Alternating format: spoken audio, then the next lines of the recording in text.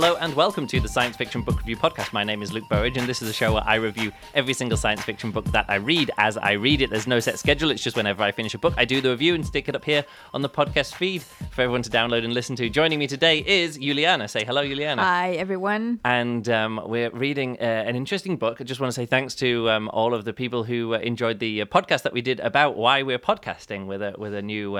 Was there some feedback about it? Just two bits of messages, and yes, nice. So those two people liked it. Let me put it that way. So Sweet. Two people liked it. Thank you. Although one person did say, "Luke, you've got to get your microphone sorted out." But no, we've done that now. We've actually both got a microphone pointing at our mouths. It should sound really good now. I know we keep trying to do this, but like again, audio quality for me is one of those things where, like, just as we mentioned in that podcast, just getting it out there, because all that was we recorded the Skype call, and with the Skype call recorder, not just our individual mics all together. Actually, even that podcast where I was talking about how the quality of the audio recording isn't the most important thing, having it done and finished and out is the most important. Is more important than the audio quality. And as I was saying that, when I listen back to the audio quality, I'm like, it's a good job we're saying that, because this audio quality is didn't sound great, did it? No, it wasn't. Wasn't the best. But I don't know. It's slowly getting there. We're slowly buying more and more bits of foam for the office here. And foam and microphone. Yeah, now you got a microphone stand. Foldable microphone extendy things. It's called a microphone stand. So okay, but you can call it a foldy extendable microphone thingy if you want. Well, it's good because now my hands can do you can stuff, actually move around. And I have a good microphone, and there shouldn't be any humming or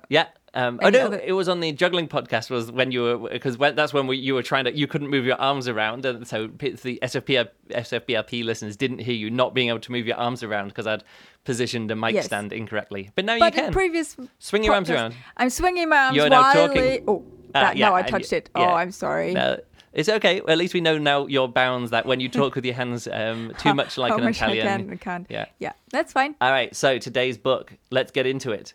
A listener to the Science Fiction Book Review podcast, he said, "Hey, you should read." Oh, first of all, he said, "Hey, you said on a podcast that you want to get into game development," and so he gave me a job working with his new indie game studio doing game development, which is pretty cool.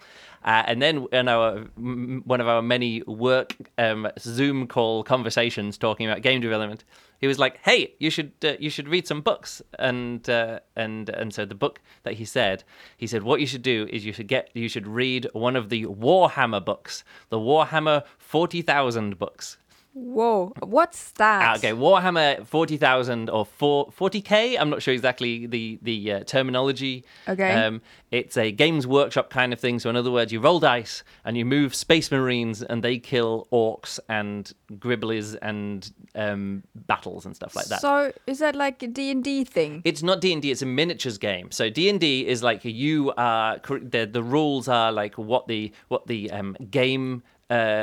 The game master, the dungeon master creates. Yeah. They say, "Hey, we're telling a collaborative story here. Yeah. We're going to set up a situation. You decide what you want to do, and then we'll roll the dice to see like who does it." Now, these wargaming things with these miniatures is a setup where you go, "All right, you have 20 little miniatures on the table, and I have 20 little miniatures on the other side of the table. Yeah. Each one of them can move 20 centimeters at a time and shoot this amount of time and stuff." And you actually literally play. It's like chess, but like free-form chess. Like each one of the things has a capability, and you track its damage and things like that. And it's perfect. I did very, very many variations of this when I was a kid. You played this? Well, any kid with any like little war figures or something starts doing this when they're about 12-year-old, because before you're 12-year-old, what you do when you're a kid, you're like, "Hey, you've got a toy, I've got a toy," and we can just, with our like complete lack of reality checking and error checking, you just believe. It's all in the imagination. Yes. You can just be like, "I shoot you, bang," and you go, "I shoot you, bang," and it's just the force of will of whichever small child has the strongest force of will. They are the one who can sort of like make their side win. Yeah. But after a certain amount of time, everyone rediscovers miniature wargaming is sort of like, you've got an army and I've got an army. Okay, let's say each one of the small ones can move 10 centimeters. The big ones can move 20 centimeters, and they can each shoot like 12 centimeters. So you have to move your little figures within range and then take a shot. So everyone, each one and everyone recreates this. H.G. Wells was one of the first people who actually did a codified wargaming thing using these little tin soldiers or whatever, and would make a wargaming system. Okay. And anyone can do this. Like one of my teachers at school who was into these Napoleonic War things, and I found them very unsatisfying because it was all about cavalry charges. And if you actually successfully did a cavalry charge and chased the other players' pieces off the board, your pieces would be like, yay, let's go root them, and they would also run off the board, and you'd be like, wait, I've lost my army, I won that battle, but now half of my army is gone chasing these things off there. And they're like, well, they left the battlefield. And it was one of those kind of things that each one of these systems, like, why are you looking at me with your eyebrows raised so much and all? No, this is an absolutely new kind of, exactly. I've never done this, never heard it. I mean, I heard about tin soldier army things. So what is that? So what Games Workshop did, again, this is all off the top of my head, I don't know if this is actually the truth. They say, can we get in on this and have a branded form of gameplay, which means that if you want to buy more army, you pay us money to build out your army, and we'll have a rigorous set of rules and all of that kind of stuff. And they had this, Warhammer is this idea where you have space marines and they go up against space orcs or whatever. Space orcs. Yeah, look, if we just do a Google image search of Warhammer and immediately see the kind of thing, and it's these big guys with big helmets, the big shoulder pads is kind of what I always think what this kind of sounds like? Warhammer sounds like one of those engines where you the artificial intelligence where you feed it with words and it spits out combinations. It's totally a Titan Fire, Gods of Empire kind of thing like that. But it's pre all of that. I don't know when it comes out. This stuff's been around. Just type in Warhammer. One word. I think it's Warhammer. Okay. And then Warhammer image search. game. What do you see when? Just describe what you see now to the SFVRP listeners. If you say, okay, I see lots of little figures. Yes, and exactly. Big and bigger figures. Like big. Like in like you have with a miniature world where you have like a big terrain, terrain thing, and it's not zoomed in anything. Okay, really. we'll just scroll through image search a bit Paints. more. Yeah, that's a big part of it as well. Like some people get into it because they like snapping the little bits of plastic together. Is it computer game? Oh yeah, there are computer games. And here's the thing: there's not just computer games. There's also novels and Warhammer. What's the orcs? Space orcs. Is it Space Orc? Space Marine? Wolf. Again, Hulk. Yes, I don't know all the terminology. Literally, I just know that there's Space Marines and Orcs. That's the only thing I ever knew about it, because that's the thing that you can kind of see in the... It looks like a robot kind of thing. Yeah. Okay. Yeah, again... I thought, like, if I hear Warhammer, what do you think? In my head, it sounds like it's fantasy. Well, here's the thing. Let's get into it, okay? Let's get into it, because Warhammer is also... Well... Let's get in. Put a pin in that. I think it's also fantasy. Okay. And then we'll talk about this because I'm coming from this from with no experience at all of Warhammer, except seeing like the shop windows of the Games Workshop or wherever it's from, where you see all these little figures and see pictures of the little figures. I know that there's some Warhammer games. I know that there's some comics, probably some TV shows. Yeah. It's probably going to be a movie in the future if they can get funding from China or whatever, like they did with World of Warcraft. It's sort of like adjacent to all of these things. Yes. Nerd gaming, where you put a framework, a franchisable framework around the nerdery, and in this case, this is cinematic universe of. Well, yeah, it's like this is a branded version. So if you want to do wargaming, you can get the figures, but also, do you want to read But here's the thing: with Dungeons and Dragons, you create your own story around the backstory of there are rules, and within that you create a story. No, it's not that there's rules and you create your own story. The point of that is to create your own story. Right. Or your own character arc and all that kind of stuff. Now with Warhammer, again, as far as I know, what you're doing is creating the much larger battles that happen. You're not really caring about like the individual people in the battles, and that's what Dungeons and Dragons comes from. Dungeons and Dragons was a way that they had that we're doing this big game, with this big battle. It's like the wargaming kind of stuff with all these figurines and stuff. Yeah. And you're like, my guy over here is a king, your guy over there's an emperor, and we're going to battle. And Dungeons and Dragons was a way to get the backstories of the characters, like how did they rise to power? Right. Where did they get their treasure from? How did they get their money? How do they know all these spells that we're going to use in this wargaming situation? Yeah. And they were like, let's make a system where instead of it being big battles of ranks and ranks of army, we just concentrate on 3 characters each and see how they got to have this big battle. And that's what Dungeons and Dragons is. So Dungeons and Dragons is literally backstory of wargaming. Okay. But with Warhammer, they don't have that so much, or at least I don't know that so much. So you also have these novels, the novelizations of like, how did, what is going on here? Why are these space marines fighting these space orcs?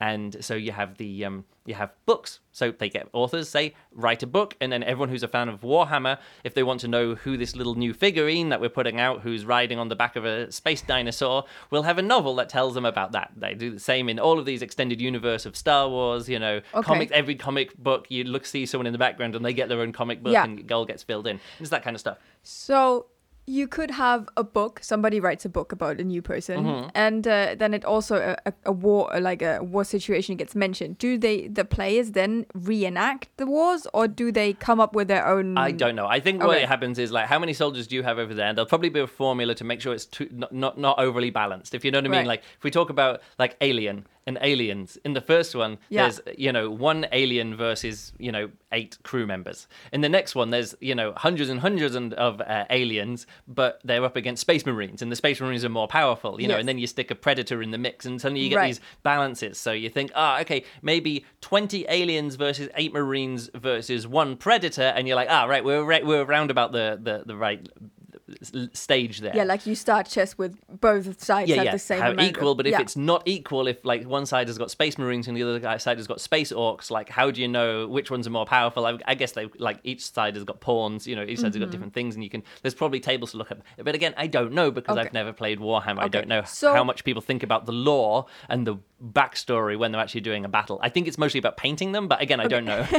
Okay, so it's a bit like how we have and we read before the Perry Roden, where you have a universe of something and then different authors add different let's get into things, it. So, and then you have different... I've just spent like 10 minutes now explaining Warhammer, like an idiot who doesn't know anything about Warhammer, who's just like picked stuff up from osmosis, telling someone who knows nothing about Warhammer. Absolutely not. There's a book series, and I said, I know that there's thousands of these books. Like there's hundreds and hundreds of Warhammer books, novelizations that you can get, because like I said, each character has one. So I said to our SFBRP listener, I said, give me one book or give me one starting place, and he said the Horus Heresy Book 1, Horus Rising. And apparently this is not Warhammer 40,000. It's not set 40,000 years in the future. It's Warhammer 30,000. It's only set 30,000 years in the future. So it's like the backstory of what this big thing is in the backstory of all these other novels that are written. Right. What happened 10,000 years before Warhammer 40,000? Yes. And it's this thing called the Horus Heresy. And Horus Heresy is something that is mentioned in all these other books and in these so other it's good to have that knowledge if you... So this is at 10,000 years before Warhammer actually kicks off, and it's book 1 in the Horus Heresy, written by Dan Abnett. Abnett. And so let me just get into this again. I just want to get move forward a few more points before you dive in here, because I want to actually say what it was like to get into this, to start reading this. He said that it's a great audiobook narrator, and it's even available on YouTube. There's just here, and he sent me a link, and I was like, oh, great. 6 hours long. I was like, great, I'm going to get through this, no problem at all. So I started. Actually, I first had a bit of an adventure where I was trying to download the YouTube video, which is sort of like a 6-hour YouTube video, strip out the audio, get it, and then upload the audio to my Overcast, which is my podcast listening app, so then I could download it onto my phone to have it there and start listening. So after faffing around with that for an evening, well, it wasn't, I was doing other stuff at the time. But yeah, it took me a few attempts to get it downloaded. Also, that was at the time when our internet was slow. That was it. Yeah, we had internet issues, and right at the same time as I wanted to download a 780 megabyte video file for a 6-hour audiobook and strip the audio out of it. Our download was super slow. It actually took less time to upload the MP3 file that I actually stripped out of that video. So I started. Let me bring up my notes here, because I actually made some notes as I was doing this. So I was listening to it, and as I was going through, I'll put it this way: the reason, and here's a little bit of my biases going into this. The reason I was like, I'll just do this stuff to download it, is that I didn't want to use up an Audible credit on a Warhammer book, because I was like, fucking Warhammer, board gaming tie-in kind of stuff. I'm not going to spend an Audible credit. I'm only on 1 Audible credit per month. So no, I'm not going to bother with that. So that's why I was doing this kind of stuff. And so I was listening to it, and I was like, this is good. I was enjoying it. It starts off, and the opening line was, I was there the day that Horus slew the emperor, or killed the emperor, or something like that. You're like, oh, right, okay, so there's an emperor, and this is the Horus heresy. You're like, all right, so it's kicking off a civil war. This book is kicking off a civil war between Horus and the emperor. Okay. Good. That must be what the heresy is. The Horus heresy is we're kicking off with that. So I was straight into it. Good stuff. But then it felt like, oh, that was quick. Oh, that was over pretty quick, right? And I was like, this storytelling, it seems to be switching from like not first person to third person. No, what I'm trying to say, like present tense to past tense. Not present tense, but like it was a bit weird. Anyway, so I was like, all right, okay. I was listening to it, and I got like about 2.5, 3 hours into it, like about halfway through this 6-hour audiobook. Yeah. And I was like, oh, okay. And then I lost my place, and I was skipping backwards and forwards. And but there was something not quite right about it. For example, it felt very linear and very like narrow focus, and I was expecting something with a bit of a wider span, or wider expanse. Different angles. So I looked over and at the Audible version on Audible, and it turns out the Audible audiobook was 12 hours long, and I was like, oh this book so I've only got half of the book here. Like this is just the first half. So I started Googling around for the second half of the book. And I couldn't find the second half of the book on YouTube. Yeah. But that other one had only been uploaded like a few months ago. And it's sort of like, well, it's only a matter of time between this YouTube version of this audiobook that someone's uploaded is going to be taken down anyway. Couldn't find the second half. And so I was like, oh, well, I'll just buy the audiobook version, or I'll spend the Audible credit because I'm enjoying it already. Yeah. This is actually pretty good writing. You had kind of like a preview into the book. It was like the preview of the book. So I was like, right, let's get into this. So I just downloaded it, and I was like, right, now let me find where you were. When you were like 2 to 3 hours into the book. Like say 3 hours into a 6-hour audiobook. Let's just go 6 hours into 3 hours into this 12-hour audiobook. Yeah. See where I am.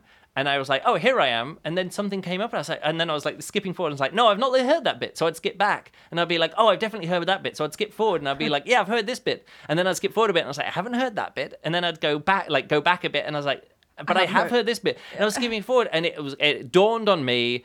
The version that had been uploaded to YouTube was an abridged version of the book. It was only half. So what they did is they stripped out like all the viewpoint characters, which aren't like the main guy. That sounds painfully familiar to me. Yeah, and you had the same experience with Dune. Was it Dune? Yeah. So yeah. Oh no, was it? No, it was. No, you definitely did that Larry with Dune. Niven.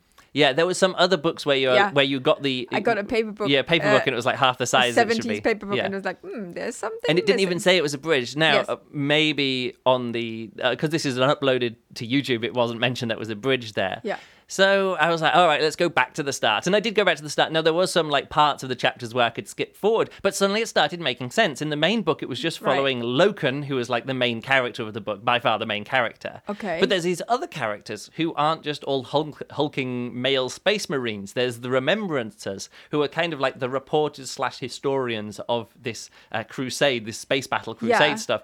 And so you actually follow along with them. Like the anthropologists. Yeah, the anthropologists, the sociologists, but also there's a poet. You just spend some time with the poet. Oh, nice. There's a photographer, an imager. Her job is just to take photographs. So she actually drops with the troops at some time to see what's going on. Yeah. And then you get like the main interviewer who gathers the stories, like who gathers the like, oh, you were there at that battle. Tell us the story of that battle. I'll write it down. I'll do the novelization of this battle or whatever those jobs are. So we actually get stuff from their point of view as well. Mm-hmm. So it was good to actually then go back and read what they thought. And when I said before, like, oh, this story is weird. It's suddenly from a different point of view. We actually had then like the framing device of that chapter was Loken was going to now tell the story of what happened in this battle from his point of view. Like, oh, we stormed up here, we went up there, we killed the guy there. Like, so it actually suddenly made all a lot more sense. So it took me quite a while to catch up with where I was before, just filling in these gaps that were there. And then I went through and listened to the rest of the book. Yeah. 2 reasons why I was like, hey, I'm just happy to spend an Audible credit on this, no problem at all. One is it's actually a really good book. Okay. And again, for a book which I get into sort of like, oh, Warhammer 40k, but when you say someone, give me the best book or the best jumping off point, and they do, and it is the best book and it is the best jumping off point, it's actually worth reading. Like, it is actually a good book worth reading. A lot more subtle than I was expecting. And here's the weird thing. I read it once as this abridged book, and it was purely meat-headed, military science fiction propaganda. Yeah. And then I read the unabridged one, and I was like, "Oh, this feels like satire. It feels like, for various reasons." It's commenting. It's self-referential. No, literally, there was time for people to have conversations about what was happening and say, "Are we the good guys?" Not quite like that right away, but it certainly develops into that. So, and also women in the book as well. I was just about to ask. It's like, Bechdel test passed, and yes. I just like in the first time it wasn't there, but in the other one there was actually, although it was two named women, maybe they were just talking about a man because they were like, "Hey, can I get access to this source or whatever?" Yeah. But there is definitely some different viewpoints there. Suddenly, there are females in the story. Yeah, women. Yeah, there's two women in the story. Can I ask a question? Yeah, go for it. If I have something in front of me and it says the overall thing is called Warhammer. Yeah. It feels like it's ingrained, it's misogynistic. No, there's no misogyny in the book. No? I mean, when you say misogynistic, like you're saying women hating. That is what that misogynistic means. Women hating, like yes, but like fearing, or like just not. I mean, yes, not particularly many women, mostly big. Yeah, it's a book about space marines. But here's the thing: anything about war is generally but anything that's based on the past of war, like historical war stuff. Like it's like the Mulan movie came out. Like it's a woman, it's a movie or a book or a story or poem or whatever it is, an epic poem about a woman in war. Yeah. But because of just like continuing patriarchy of the past, like it's the women have to like pretend to be men to break out into that. Or if it's like your Wonder Woman, they have to like be on an island separated where only women do this. Particularly amazing. Yeah, they have to be amazing and stuff. So it again, I don't think like because this book is based on a miniatures thing where there's lots of space marines, and it's maybe the space marines are like half of the little figurines in there are women, but in this book, no, it's all the space marines are men, and then like I say, the women's point of view or the women characters come in as photographers, as the war reporters. But then that happens a lot as well in all these movies. Like when we watch that Kong Skull Island, why is it like the women? There's a few women who come along as scientists, and then the one main woman, is it Brie Larson, who comes in and does all the action. She's a war reporter. She's the photographer. She gets in with the camera and things like that. Yeah. So having a woman war reporter or as a woman war reporter is kind of like a standard way of getting a woman character into a war zone. Yeah. In war movies and in war stories in the past. So it's treading familiar ground in that way. Okay. Well, when I said misogynistic, I think I took the wrong word here. Okay. In that respect, but it's very. Well, let me talk about it, because I don't think we need to spend another 5 minutes getting hung up on this one point, because I still have many more points to talk about here. I just wanted to clarify here, okay? Cool. That's all. So what I know about the Warhammer is that there's some little space marines, there's some little soldier guys, and then there's bigger versions of those guys who are just bigger, and then there's like bigger versions of those guys who are just bigger, and you was like, but they're all humans, they all look human, but some of them are just bigger than ever. And Warhammer gets around this by saying, yeah, of course they're bigger, they're just genetically modified humans to be immortal soldiers.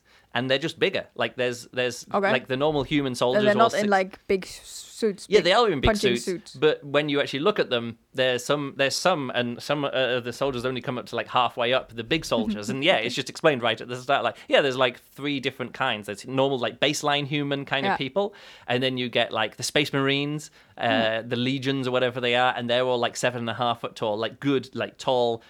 We're talking like the American football players who you don't notice how big they are until they stand next to the referee, and you're like, holy shit, those guys are big. Yes. And then on top of that, you get the Astartes or Stasis or something like that, and they're like the super soldiers, like the top Marines of all of them, and they're like 9 feet tall. So when you actually look at these 9 feet, 9 feet, like 3 meters, like so you've got 2 meter humans like me, you've got 2.5 meter humans, and then 3 meter humans. That's kind of the scale that you've got there, and they have bigger and bigger armor. They can carry bigger weapons.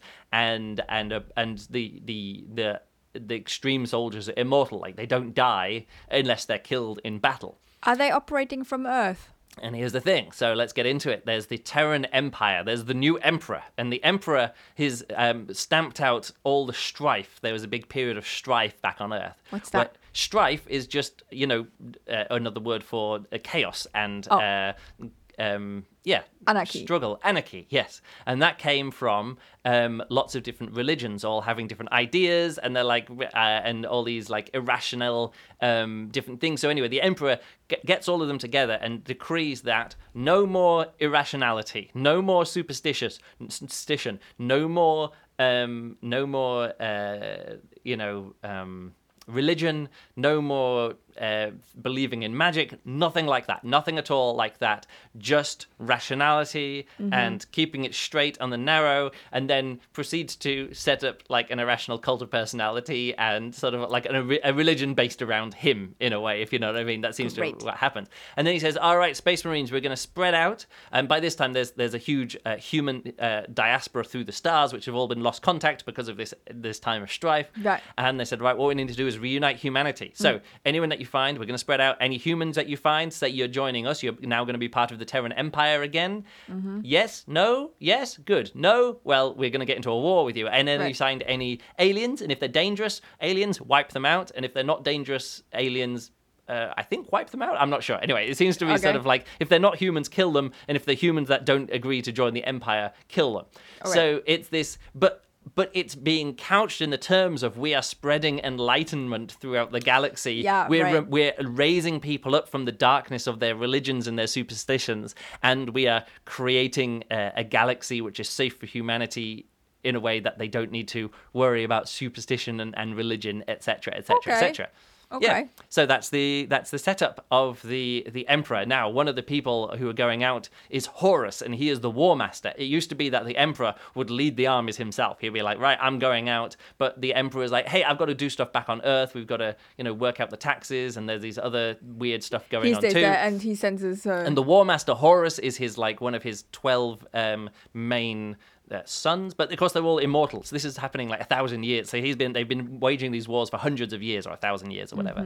And Horus is the war master and is heading out there and is controlling people and warring, and he's the war master. This is the first very interesting thing, because it is known that Horus comes very famously from Egyptian mythology. Yeah, it's all full of that. Yeah, literally they were saying, what we're going to do is we're going to have look at the sky. We've got all these zodiac stuff, and each one of my commanders who goes out to the stars is going to take on like some of the characteristics. They're going to take on one of the names and some of the characteristics of one of the zodiac and go out in that direction, like out to the stars towards that place. And there's this thing near the end of the book going out towards the Sagittarians. Like the centaurs and stuff, and they go over there. So yes, it's very much acknowledging, like, people say, oh, we're now an immortal army with immortal heads. It's sort of like there is no religion, but we are gods. It's very much like, and that's what I really like about it, is that and I was like, oh right, I see what the Horus heresy is. That Horus is going to be like, we can't be like, we're meant to be stamping out irrationality, but this whole war is irrational, and there's meant to be no gods. We're not meant to believe in anything like that. But we are the emperor. Yeah. And as I was reading through the book, I was like, yeah, there's probably that kind of is where this book is going, maybe, or anything like that. So that's kind of the setup. So each one of these, these Astartes, these superhumans, the super soldiers, not just the super soldiers. They're there, and there's legions of these, and each one of the legions has their own name. I made some notes here. There's the Lunar Wolves, which is sort of like the Horus's guys, and then on top of that, there's the Emperor's children, who are like they try and model themselves on the Emperor. They say, oh no, we always want to like be as much like the Emperor as possible, And there's these other groups of these things. Let's come up with some names of a group. Go for it. A name of a super soldier group, based on maybe mythology or whatever like that. My brain is blank. I don't know.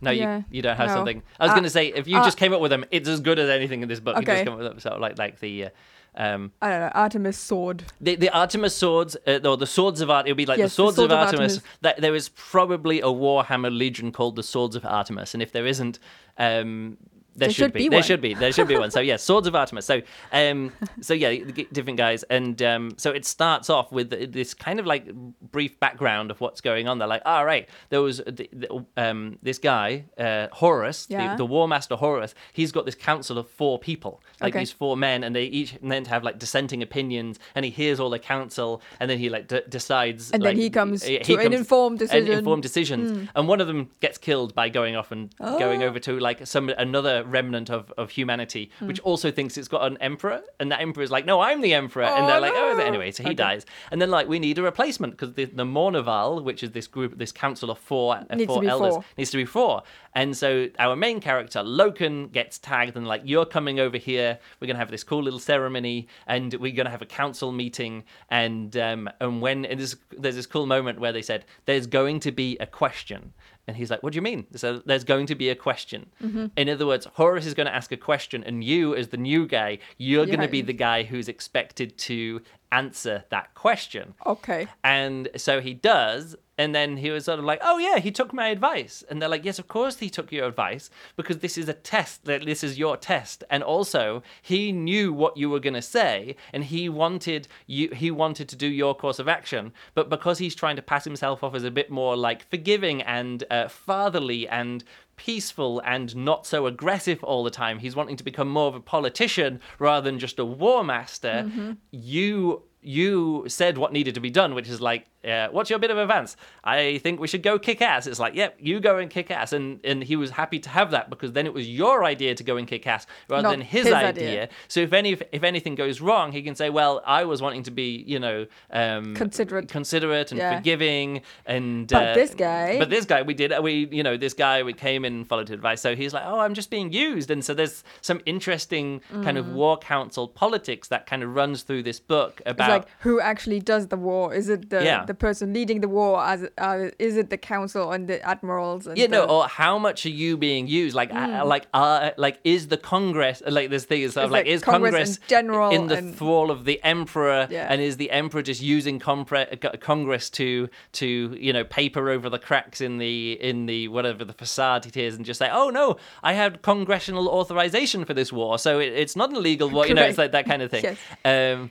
It was all lawful. It was all lawful. Which doesn't make it less. So you got you got the 4 members of this group now. This Abaddon, Aximand, and Torgaddon. I really like when other people do reviews on Goodreads, and I can go through and actually get the names and write them down here. Yeah. And then Gavriel Loken, who is the new member of this 4-person council, and they go through. So part 1 of this book is like him coming up, and then the mission that they go on. And part 1 is kicking humans' ass. So this is like the first half of the book. Probably the first half of the book is this first part, where Loken becomes one of these members, and then they go out and try and subdue this empire, or this rival empire that on this planet that they're going in. They're like, well, it's not subdued yet. So I'm like, well, let's get down there and start doing this, land war in Asia kind of thing. Let's subdue the population kind of thing. Okay. So, and they do, but there's some weird stuff happens. And you were saying before, if I heard Warhammer,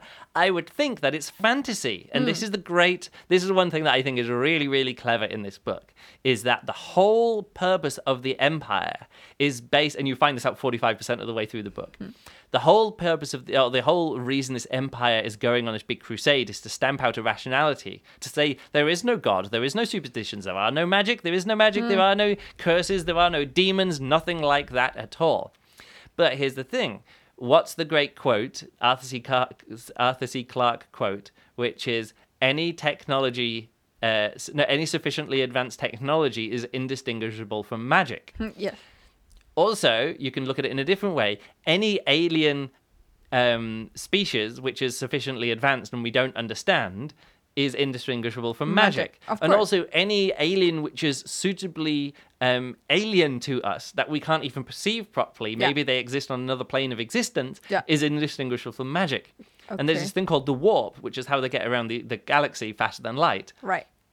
In this other plane that they go through the warp, is full of like weird shit that they don't understand, like in this other plane, and they're using that to get between different places, but it's kept a secret that there's all kinds of weird shit going on there, and if that leaks out into the human, People would into our become world, superstitious. yeah, well, not only, but it's dangerous, but they always clamp it down, and there's Yeah. always covers up whenever that comes out because it's too dangerous, because it gets to the core. It's sort of like, hey, we're going to be this, and this is the core identity of our entire empire, except this one technology that we need to get it actually for it to exist, reveals a contradiction in that there is actually random magic-y kind of shit going on Right. there as well. So I don't know how this plays out in the wider Warhammer, but the way it plays out in this book is that there's this lingering like malaise in the back of it where they're going, oh, and Loken discovers this as he becomes one of these important people, like to do this. And again, that plays out through the rest of the book in a quite interesting way. So that's part one. Part two is very much like a Starship Troopers kind of, let's go on a bug hunt. There's these mega arachnids, like these big super spiders, which are kept on this single planet, and they're like, let's go and kill those spiders, yay! And it's just a disaster. And then like, let's send in people to kill to save the people who are being killed by the thing. And they send in people, and they're like, let's send in people to save the people who we sent in to save the people. Yeah. And they go, and then they're like, let's send in the people to save the people who are sent into. Oh yeah, it gets like 4 layers deep in the end. Like, no, but that's the whole point. This is not the main war legion. We actually get like a different character, Saul Tarvitz and Lucius, who are these two soldiers walking around in these forests being attacked by spiders every 20 minutes. And it's really fun because suddenly it goes, oh, these aren't the main guys. These are still the Astartes and stuff like that. Yes. And you get like a glimpse into these other things, and then our main characters come down and save them. You know, so there is this cool thing. And they're like, well, why are we just fighting these spiders? And I like this part because it's a bit like the movie Starship Troopers, where they go,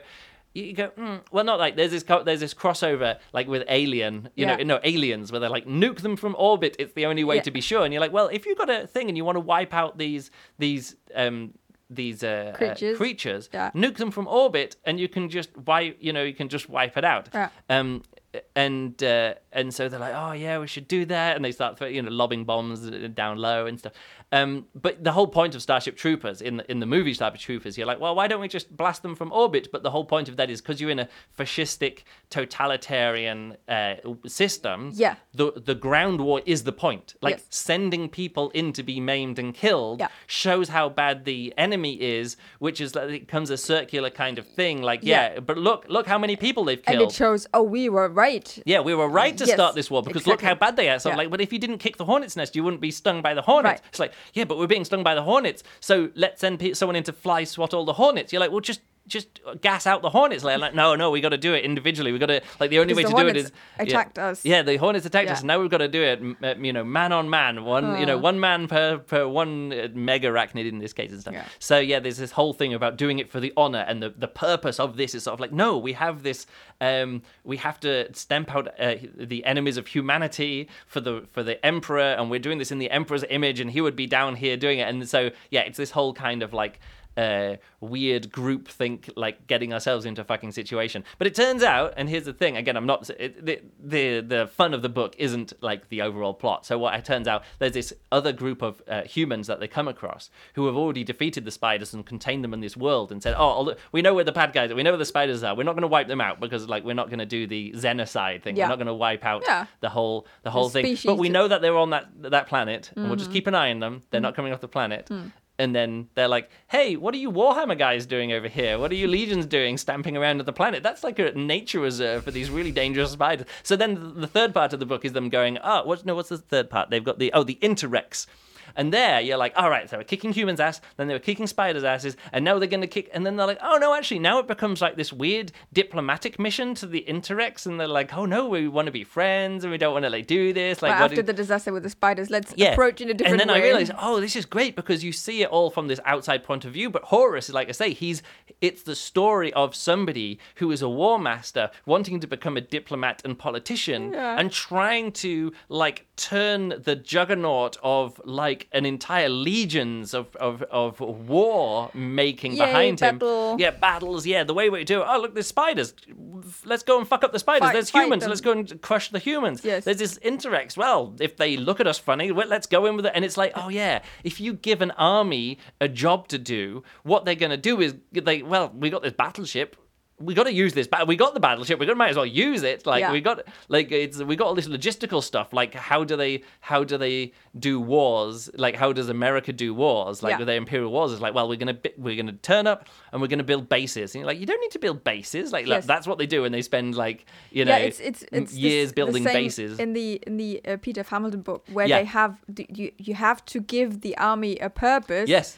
Because if you're giving them wait until we have this war coming on, it will be great, and you will be Yeah. fighting people. Yeah, you If that gotta doesn't give 'em something happen, to do. they are just going mad and going crazy. So so weirdly enough, this book, I really like the different layers of this book in that it all of the battle stuff is all great. Like Dan Abnett, really good about like talking about big men with big swords and war and hammers and blasters and fighting other humans and fighting arachnids and the mega arachnids, yeah. And all that kind of stuff, and all these supporting characters as well. It made me think a lot about the Malazan Book of the Fallen novels, which you've not read, but they're these things where they're like, oh, there's this big global war going on with all these different things, and in that book you're just spending a lot of time in the with the troops, but then there's magic in the background and all this kind of stuff. Right. And as I was thinking about it, I was like, as I was reading the book, I was like, oh yeah, I remember Malazan Book of the Fallen is actually started off based on a role-playing scenario, okay. that the author was doing, and then blossomed out from there as he got the characters and moved them around. It feels like a similar kind of stuff. Yeah. So you get someone who can write battles really well, but also, like I say, it surprised me. Well, I'm not sure why it should surprise me, but what it revealed is like if you're actually doing these simulations of massive wars, there has to be like a thorough backstory of why these space marines are fighting each other or why this is going on. Right. And it's kind of refreshing to read a book which I thought was just going to be like a description of lots of space battles actually have interesting characters and interesting politics behind those characters and interesting motivations behind those characters. Yeah. It's not difficult, and it's not difficult to do because you just go, oh right, let's set this up. This person wants something different than what this person wants. How will they go about getting it? And it's like this book is like the polar opposite of that last Emperox book by John Scalzi, Right. which is just like that is just so mind-numbingly dumb. But this book, I'm going into it thinking, oh, this is going to be a book based on little war figurines and stuff like that. And as I was reading it, I was like, this is actually really good. I mean, it's not really clever, but it's satisfying that every time somebody is doing something, or anytime when these council meetings happen with these four people and they have different opinions, and you realize, oh, Horus this War Master Horus, and the whole end of this, like the last section of this book is these discussions about, look, our two civilizations met, and you're the main person who came to meet us is called War Master. Like, what do you think you were going to be like? And they're like, oh yeah, I guess that does look a bit weird, from the outside. Fulfilling a role. Yeah, like if your main guy is called War Master, right. like how do you think that we're going to respond if you turn up in a battleship with War Master? Yeah, okay. Like, but if you'd have sent your poet over, we'd have had like a different opinion of you, and they're like, oh yeah, that is a bit. So this what starts off as carry on. 1 second. Yeah. I just need to quickly pop into the kitchen and check that my Apple stuff is. Oh, okay, yeah. You're doing some cooking. You go. Juliana is going off. I'm going to look through my notes here as well. Malazan, Book of the Fallen. Stamp out all irrationality, but watch out for the irrationality bit. Yeah, no, I think I've actually gone through all of my notes here. How's your cooking doing over there? I'm not going to pause this podcast. I don't edit the podcast. So when I'm just going to keep killing time. I was going to look through my notes, but I've literally gone through every single one of my notes. Oh, let me talk about the audiobook narrator. I know this audiobook narrator. It is, let me look over here, Toby Longworth.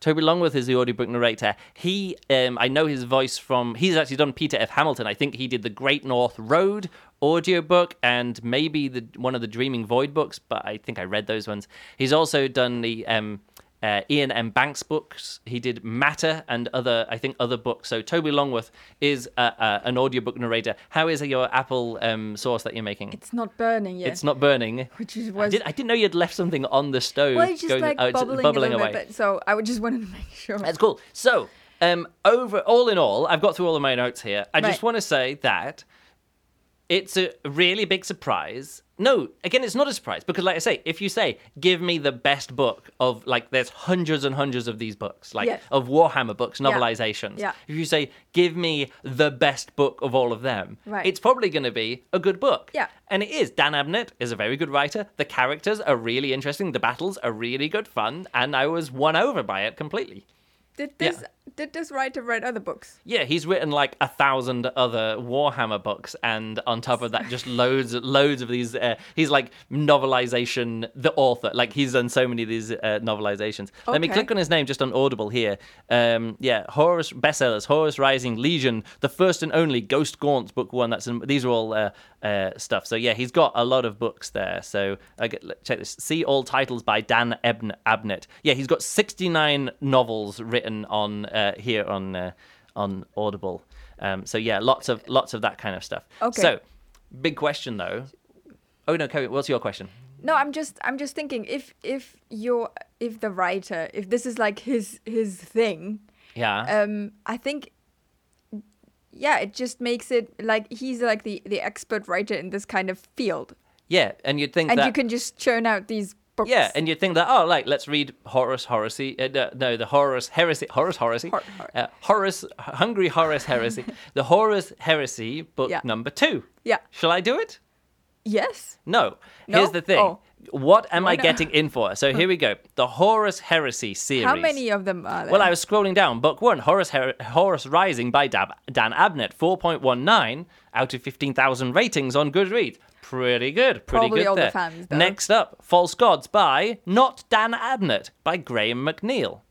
Galaxy in Flames by Den Counter. The Flight of the Einstein by James Swallow. Fulgrim by Graham McNeil. Descent of Angels by Mitchell Scanlon. Yeah, but that's a known thing. Next up, Legion by Dan Abnett. I've got to get all the way to book 7 before I get another Dan Abnett book. Yes, but maybe the other guys also write books. this good. Yeah, but then you get like I think that is actually not a bad thing because then you have a coherent, you have an overall universe. No, I like that everyone's story playing in the same universe. But that's not the reason why I'm not going to keep reading. The book began. You remember when I said the book began? I was there the day that Horus killed the Emperor. Right. That doesn't happen at the end of this book. I don't know when that's going to happen. When is the Horus Heresy going to come to light? When is it really going to kick off? And again, I mentioned this before with that King Killer Chronicles or something like. Let me sit down and tell you the story of how I King Killer. It's the same kind of thing. How I killed the king. And you're like, great. And you get the first book. Nothing happens. Lots of things happen. He doesn't get any closer to being King Killer. Right. The second book came out a few years later, was another 28 hours worth of audiobook to listen to. Yeah. And he didn't get any closer to it. Book 3 hasn't come out, like 12 years later, book 3 of the King Killer Chronicles hasn't come out. And I still don't understand how, But these books are all there. Yes, but okay, book 1, but listed book 7 is when Dan Abnett comes back again. Book 8, book 9. You can see how I'm scrolling down. You see how I'm scrolling down. Yeah. You see how I'm Is this scrolling all down. part of that thing? I'm scrolling down. I'm down to book 44, 45, 46, 47, 48, 49, 50, 51, 52, 54, and then it gets into like a different series. Ooh. We have 54 novels in the basic Horus Heresy storyline. 54 novels. Well, and look up here, it says in the Horus Heresy series, this is the Goodreads list, 98 primary works, which are novels, 294 total works. Here's the issue with this.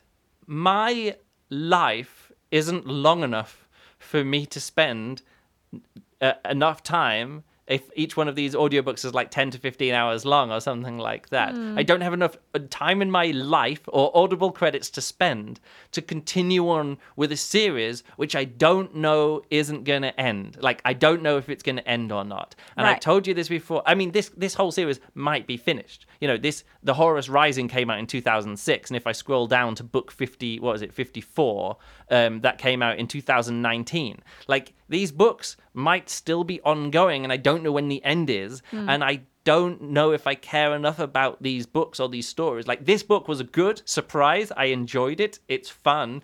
But there's lots of things that I like, enjoy, and go, right, that's enough. I don't need to carry on. For example, Game of Thrones. I read the first book. I also watched the first season, and I'm like, good, I'm done with that until the series is finished. Once the series is finished, maybe I'll go through and, and say, is it worth reading or is it worth watching this all the way through to the end? I did the same thing with Lost. I did the same thing with all these other things, like I'll watch the mini series that kicks it off. I'll watch the first season and go, I very much enjoyed that. I don't need more of that in my life. Okay. While you're telling me all that, I'm thinking about, I try to think, what is the longest consecutive series of books that I have read. Yeah. And I think maybe, I can't remember all of them, of course. Yeah. I can't, but maybe maximum, maybe 10 books. Yeah, I've read I've read series which are spread out, or maybe there'll be an opening trilogy and then there'll be the next trilogy, but that story finishes up, the wraps up in a trilogy, and then you can start the next book in the series. But mostly I'm more reading the books that I read are more there's one character and then they have they have standalone adventures, but this starts off with we're setting something up and it gets to the end and there's not so much a cliffhanger, but you're like, oh right, I see where these war and politics machinations are going in the future, and I can totally see how Horus ends up killing the Emperor. And I have this ongoing thing. I'm luckily now my library keeps giving me the Murderbot diary books for free. Yeah. So because they're so short, I can squeeze them in between other books I'm reading. Yeah. So every time they come up, I just read them. Yeah. And then so they're just coming and going,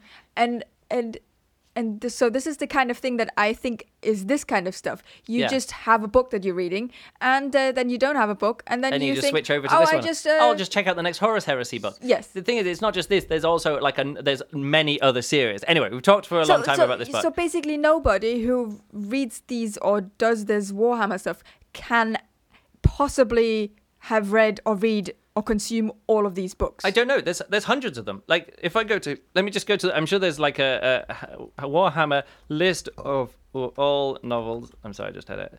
Okay, so how many novels are there? List of Warhammer 40K novels. Is there a Wikipedia page? Oh, look at this. Just reading through the contents of the headers. Of just the headers. I'm scrolling. I haven't got past the contents of the Wikipedia page there. Right. So look at this. Yeah, the main novel series. Look, they've done book. You see how they start numbering the books. They do the same as SFBRP. When I started doing the SFBRP, I said that when in the metadata or in the list, I said it's not book. It wasn't SFB episode 1. It was episode #001, and I was like, yeah, because if I do this for a long time, I want them to be sorted in order, and this isn't episode 1. It's 001, and this is great because now we're in the hundreds. We're up to episode 429, I think. No, okay. no. Let's have a look. Where are we? What are we up to here? Which one did you put in there? 429. We're up to 429. But again, when I roll down to 1,000, that's when I'm going to start having to add an extra digit. But that'll be after 20 years of doing the podcast. Yeah. Who knows? But yeah, so that's what they know, that there's going to be these books. But you see, that 54 books. The saga continues in the Siege of Terror's new novels, and then there's the Siege of Terror, and then there's the Primarchs, and then there's other characters in the Horus Heresy, and then there's all those novellas, then the Siege of Terror, and then these audio dramas also included in book number 37, Omnibus, the Beast Arises novel series, and that. All of those series are just in the Warhammer 30k rather than the Warhammer 40k. And then in the Warhammer 40k, look, there's just hundreds and hundreds of books there. I don't know if any one person has read all of these novels because, oh my goodness, there are a lot of... Well, you can spend certainly your whole life with them. If you could become not like I am, which is I'm a science fiction reader or a science fiction and fantasy reader, you would just be someone who reads and curates this, if you want the best Warhammer books, this is it. Right. It's like comic books, like some people will have read all the comic books, but a lot of people, they have their favorite series, I just read Batman, or I just read Spider-Man, or I just read Whatever Man, as we go through. Yeah, probably a Whatever Man. Whatever woman. Yeah, Whatever Woman. Yeah. Interesting. This is super fascinating to me. Let me tell you the other reason why I was okay about spending an Audible credit on this book. It's because there's this new thing where if you're I guess maybe it's for me, I was just given this, I don't know if it's always the same with this, I now have, because I'm a member, they Right. actually now just have titles which are just free and okay for you just to read as part of your subscription. Like a lot of them are podcasts, some of them are, some interview shows, but some of them they just said, hey, what we're going to do is to encourage people to spend more credits or to like bring them over and become a member. Yeah. We'll give them books that they don't have to spend credits on, including all of the Vorkosigan saga, which I read a few of them. I was like, Yes. I'm probably not going to go on with that. I enjoyed the first one, but look, I actually found here as well. What did I get up to? Brothers in Arms, a Miles Vorkosigan novel, book 9. No, I didn't get that far. But whichever way round it goes, and look at this, Planet of the Apes. I would probably never spend like an Audible credit on a 6-hour audiobook of Planet of the Apes, but it's just now included in my Audible stuff. Like some other bits of these books that I found in a series. This one by Mike Resnick, and there's a few others things. And Nova by Samuel R. Delaney. And there's this other one where I read this book, Embers of War, which I read the first book. And now the next book by Gareth L. Powell is book 2 in that series. Turns out I don't remember which one of these military science fiction books this was in there as well. Yeah. So I just added quite a few of these things to this book. And I'm like, oh, right, I can actually now if I want to use an Audible credit on a book, which I'm not totally sure about. In fact, by the time I did this, I was sure of it because I'd listened to the abridged version as part of the abridged version. You had a taste of it. So it's good. So yeah, it's one of Okay. those things that like I actually now have a spare Audible credit because there's some other books that I'm already listening And so to. this Warhammer book was also in this library? No, it wasn't in that library. Okay. But it's funny how many of the other novelizations. There's the novelization of the Meg. We watched the Meg book.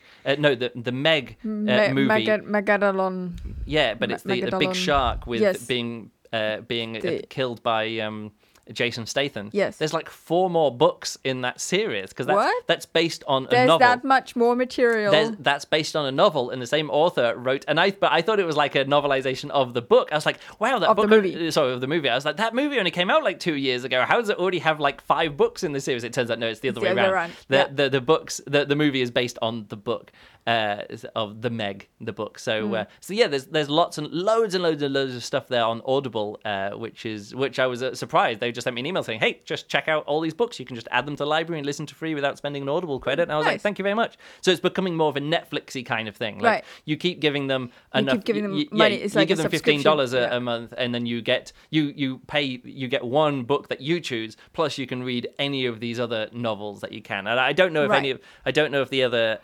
these Do you other think Horus it's Heresy books. an algorithm that gives them for you, or do you think everybody gets the same books, or is it like a? It's just a list of books. I think.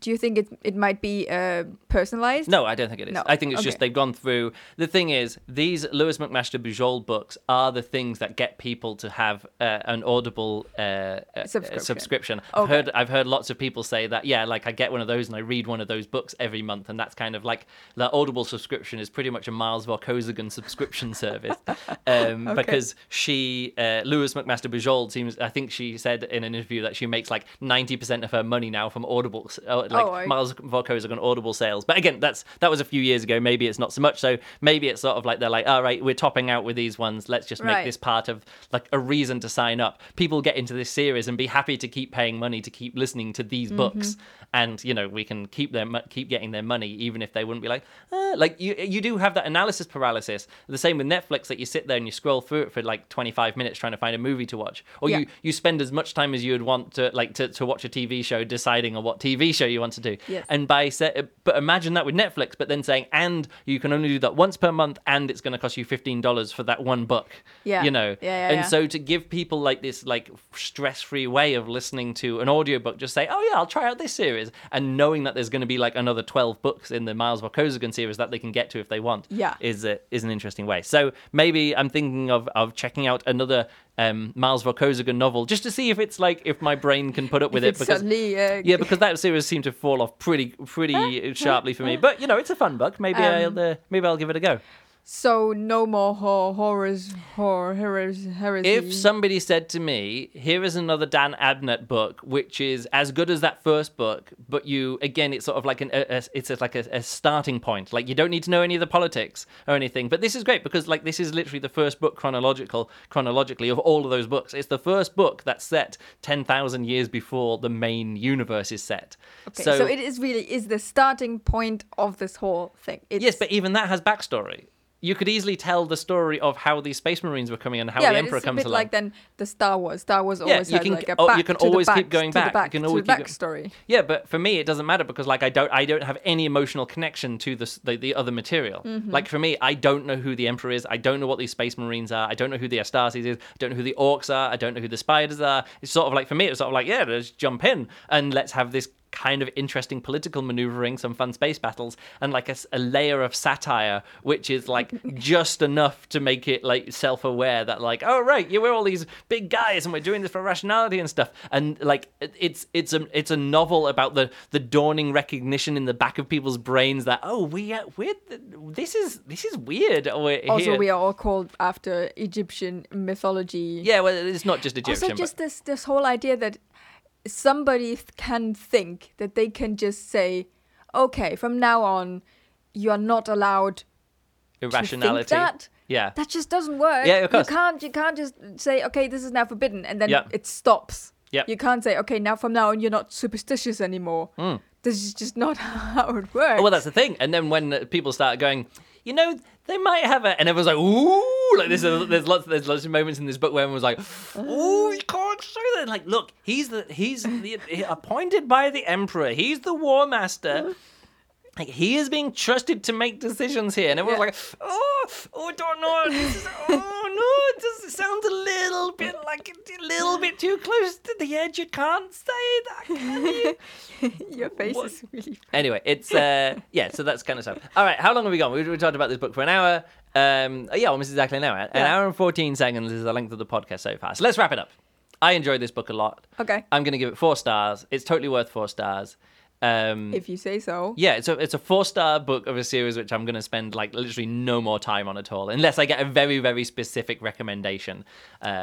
Or if somebody says, no, the next book is really good, and then the third book is really good, and then that's the end of the story. And then, the next book, there is an end. Like, if somebody tells me that the third book has an end, which isn't just sort of like a continuing like road into what's a desert. What's your end? What's your, like, if somebody says, okay, the 6th book. Okay, this book starts off, I was there when Horus killed the Emperor, the day that Horus kills the Emperor.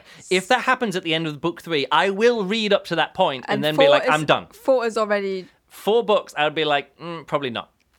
Okay. But again, I don't actually care that much because I'm probably not going to do it. I'm just saying, like, the best case scenario would be to give me 2 more of these books in this series. Tell me that the next 2 books, even though they're written by two other people, tell me there is good quality of these, and it ends with Horus killing the Emperor, as the opening line promises. But you can't give me a King Killer Chronicles where, like, King Killer is in the name, and 12 years later I still haven't got there. I mean, I haven't read the books. What's that? Or you get to the point where it actually happens, and it doesn't matter if you read the previous books. Yeah, it's a standalone novel of this. Yeah, if it happens in book, 43. 43 is the book where it happens, and you can read just that book. Well, let's just skip to the end. Let's skip to the end here. What did I say here? 54. Did you say? Book 50. The Book of the Primarchs, number 1. Oh, yeah, here we go, book 4. I'm just going to click on this. The Buried Dagger by James Swallow. This came out this year, so that's like 54 novels in... Didn't you say 2019? Yeah, 2019. Yeah, no, it said this series now continues. We're like going back to 0, and it's like a new series that continues on now. This also has, can I see it correctly, 4 stars. Yeah, 4.8. Yeah, of course, if you've read 54 books and this is the next one, you're going to probably be like, on with it. Okay, so it says here, for long years, the Horus heresy has ground on, and now the Death Guard have been sent to begin the final battle. But Mortarion and his sons must... I don't even know who Mortarion is. I don't even... Anyway, none of these... you had that 50 books. 54 books later, like every... It's like a soap opera. Like, there's nobody who was there in episode 1 who is still there. 12 years later at the end of the... Everyone's been... Okay, so it says the Horus heresy has ground on for long years. So I'm guessing... It still hasn't happened yet. No. The heresy has begun. Like I'm saying, like, when does the heresy... you can't be 54 books in and then he kills the Emperor. emperor. No, I'm saying him It killing has the happened. emperor must kick off the heresy a bit further on. So I don't know. Yeah, I'm not gonna go on with this. Like again, unless he kills the emperor in the end of book 3, and that's the good natural stopping point, and those next two books are good. I would go on with that because I did have fun with this first book, but I don't know. It's one of those things that like this matched this. Again, I wouldn't say it exceeded my expectations, but I was very happy with what I got, what I got here. In the same way that everybody was raving about the TV show Lost, and I watched the first season, I was like, yeah, I can see why everyone's raving about that. That's really great. I'm no way going into season 2, and I made the right choice. Right. I have a really, really fond memory of watching Lost, and very much enjoying it. And everybody who stuck with it through to the end was disappointed. Like everybody who went through to the end was disappointed. Yeah. And I'll do the same thing with a lot of these novels. I'll give it these series. I'll read the first one, great. And I know in these ways I'll start reading the second book and I'm just like, nah, just don't care anymore. Yeah. And then I just return the audiobook and I'm just like, yeah, I'm done. No, it's not for me. Although this is finished, so yeah, this is after 2019. But if I want more of this, you know what? I'll just read the next Malazan Book of the Fallen kind of novel. It's the same old grizzled warriors with magic going on in the background and these big battles. It's the same kind of thing. Is it also massive series like that? Yeah, it's like it's. I think it's 12 books long, and I'm 4 books into it. Certainly different too. Yeah, but also each one of those books is like 4 times the length of these. Okay. So it's like these massive chunky. It's a chunky one, but yeah, I've been bitten. Like I say, these other fantasy series that I've got into which haven't finished yet. For example, the Prince of Darkness. The first book really great. The second book really great. The third book, which kind of finishes that trilogy, garbage, and I really disliked it. The next book of the next trilogy, really great. The next book, really great. The book after that, garbage. The next one, garbage. I am not continuing on with that because it's got less than a 50% hit rate now of R. Scott Bakker's weird magic. I mean, it's amazing writing, like really good. But like after the first 2 books in each one of these sequences, I'm just like, fuck you. I just don't get, like, but it's not finished. Like the series isn't finished. Like each time you're getting into the new book, you're like, all right, let's get back in. You're ramping yourself up and you go in and you're disappointed. You're like, but I've already invested so much time in this series. I have to keep liking it. It's like, no, you don't. You don't have to keep liking it. And you know what? You don't have to keep it. You didn't have to invest all that time in it. Yeah. Wait for the series. Read the first book. If you enjoy it, great. Stop, wait, pause. Wait for the entire series to be finished, that you know there's going to be an end point that the author is happy with. And then once that's happened, read all the way through and you're going to be good with it. Unless it's these standalone novels, like the Miles Bokozagan, it's sort of like the continuing adventure of. You're like, all right, whatever. But I think there are people out there who are very, very happy to just go to read along with it. Read along with it, even if it's mediocre. Even if they don't. But also, keeping up with it is a fun thing. It's like you were saying before. When it was the good example is when we had this with the Thanos movies of the Avengers, and you were like, oh, next time this happens will be, I won't go into a theater and regret going into an overcrowded theater with smelly people next to me. And I was like, there isn't going to be a next time because the only reason why that was such a big moment in pop culture is because it was a culmination of many movies spread over many years, and people didn't know how it was going to end, and everyone came together in this moment to know how it was going to end, in the same way that the final Harry Potter book came out. Like, if you now just read all the way through Harry Potter, it's not a special experience, but the experience is reading along with these Horus Heresy books for 54 books set over 15 years. Yes. And then when the last book comes community. on it, community, the speculation, how is it going to happen, the soap opera-ness of it. Yeah. Nobody goes back and watches long-form soap operas because it's disposable in that way. Yeah. So not your canon, but it's your pop culture phenomenon that you're tied in with. Yes.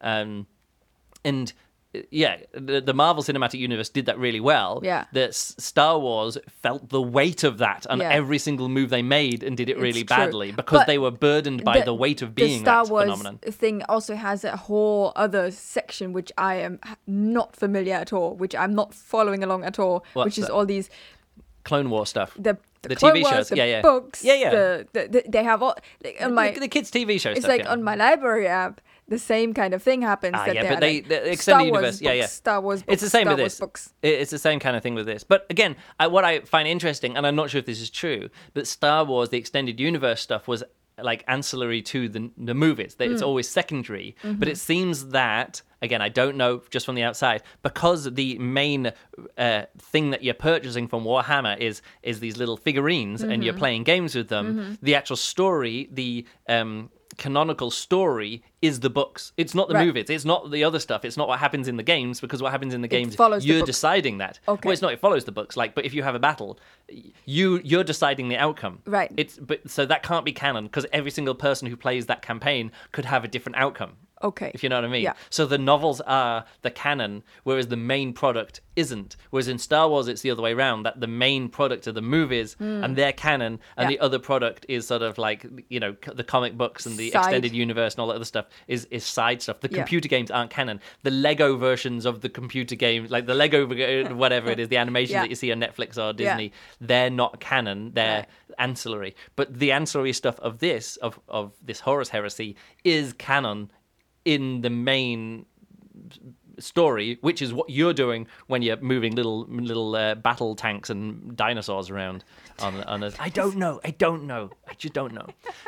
Okay. Let's wrap it up. 4 stars. Yeah. You can follow me on Twitter. I'm at Luke Burridge. You can also recommend books for me to read. If you go over to goodreads.com and check out the SFBRP listener group, there's this series, a whole thread there called Books I Would Like to See Reviewed. And someone said, given the review for Gideon the Ninth, I'd be interested to in a SFBRP, a recent release sequel, Harrow the Ninth. I tried that. I returned it. Sorry about that. It just wasn't. So there won't be a review of that. It won't be a review of that. No, because I didn't finish the book. I only got, I got like 5. I think I got to chapter 8, and I kept on. I just couldn't get through it. Like it broke me. But this has happened before with other series. Like I said, there's literally the same thing happened with the Prince of Nothing series. I got to one book and I was like, I was listening to the audiobook, couldn't do it. I bought it as a paper book, I think, and I was just stuck. I just couldn't do it. Yeah. And maybe not that one, but I was because I was having so much trouble with the audiobook. The next book I bought as a book to actually read it, so I wasn't listening to it. But there's some books which I think are for me, like Harrow the Ninth. I really enjoyed it. Yeah. It felt like, although I gave it a low rating because it felt like it was going to be a series for me, but I discovered it wasn't. And when I'm struggling, it's taking me a week to finish one chapter of the book. I know it's not the book for me. Yeah. Because this book, no problem at all. I was like, let me put the audiobook on, and I'll show it through. Yeah. No, I understand. So you can get through. So what's your next book then? Well, the next book we're going to review might be The Vanished Birds, which I finished like literally 4 months ago or whatever. No, I'm actually rereading Hyperion as another book that I've been reading because of that, because like the story, that the opening story of that is exactly like Hyperion, and also the Peter F. Hamilton book that we're reading has. But that was very Hyperion, so I'm doing that book. Yes. I might try another one of these Volkozagan saga, but I just don't know. I think what I'm gonna do is look through this Audible library and see what you can get. No, not see what I can do. Just test some things out. Like, because normally I would just listen to a sample, or like you say, you'd get a Kindle sample and be like, "Shall I go on with this?" Yeah, but now I don't even need to do that because I don't even have to pay for it. Once I get to the end of the sample, I can just download the full book and go as far as I want, and then I don't. Again, it takes that mental weight off. Do I want to read this book or listen to this audiobook or spend a credit on it or not? I don't need to worry about it. So yeah, the first thing I did, I was like, oh, well, the Miles Volkozagan books are here, so I added some to work out which ones I'd read before. I wasn't quite sure how far along that series would get, so maybe that one. But also, I'm going to just look through more of that and see what I can find. Yeah, I promise I will get on with Vanished Birds. I'm now 64% in. If you don't think you're going to finish it, but that second half of that book goes in a direction which I find amazing and really interesting, and I'd love to hear your point of view of it once we talk about it. Good, because the story is so complex. So many things happen. I have already forgotten what happened. Let's talk about that on the day. Thanks. Oh no. Yes, if you want to, I talked about Audible. You can get your own Audible subscription and help out if you want by going to audibletrial.com/SFBRP. The other way to help support the podcast is we have a Patreon. It's mostly about juggling stuff and the juggling podcast and juggling videos. But again, if you want to help out and support us in these coronavirus times, which would be really handy because we literally bought a house this year and we have to pay the mortgage. Yes. It's all fine. It's all fine, but also the Patreon support that we're getting is helping a lot. So that is a fantastic support at the moment. Thank you for us. so much. Patreon.com/Luke Burridge. You can find it there. Which would be really great. And if you want me to read a book, the best thing to do is to go over there and support us for $25 per month. Actually, you can do it for pounds or euros. For £25, $25, 25 euros per month, we will read the book that you suggest, as long as it's a good book.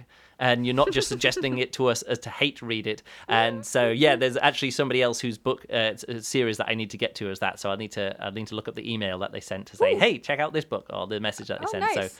So I'll look that up too. That was another. Here's the first book in a 9-book series, and I'm like, right, I got to work out if I'm gonna really go for this. So I need to check that out too.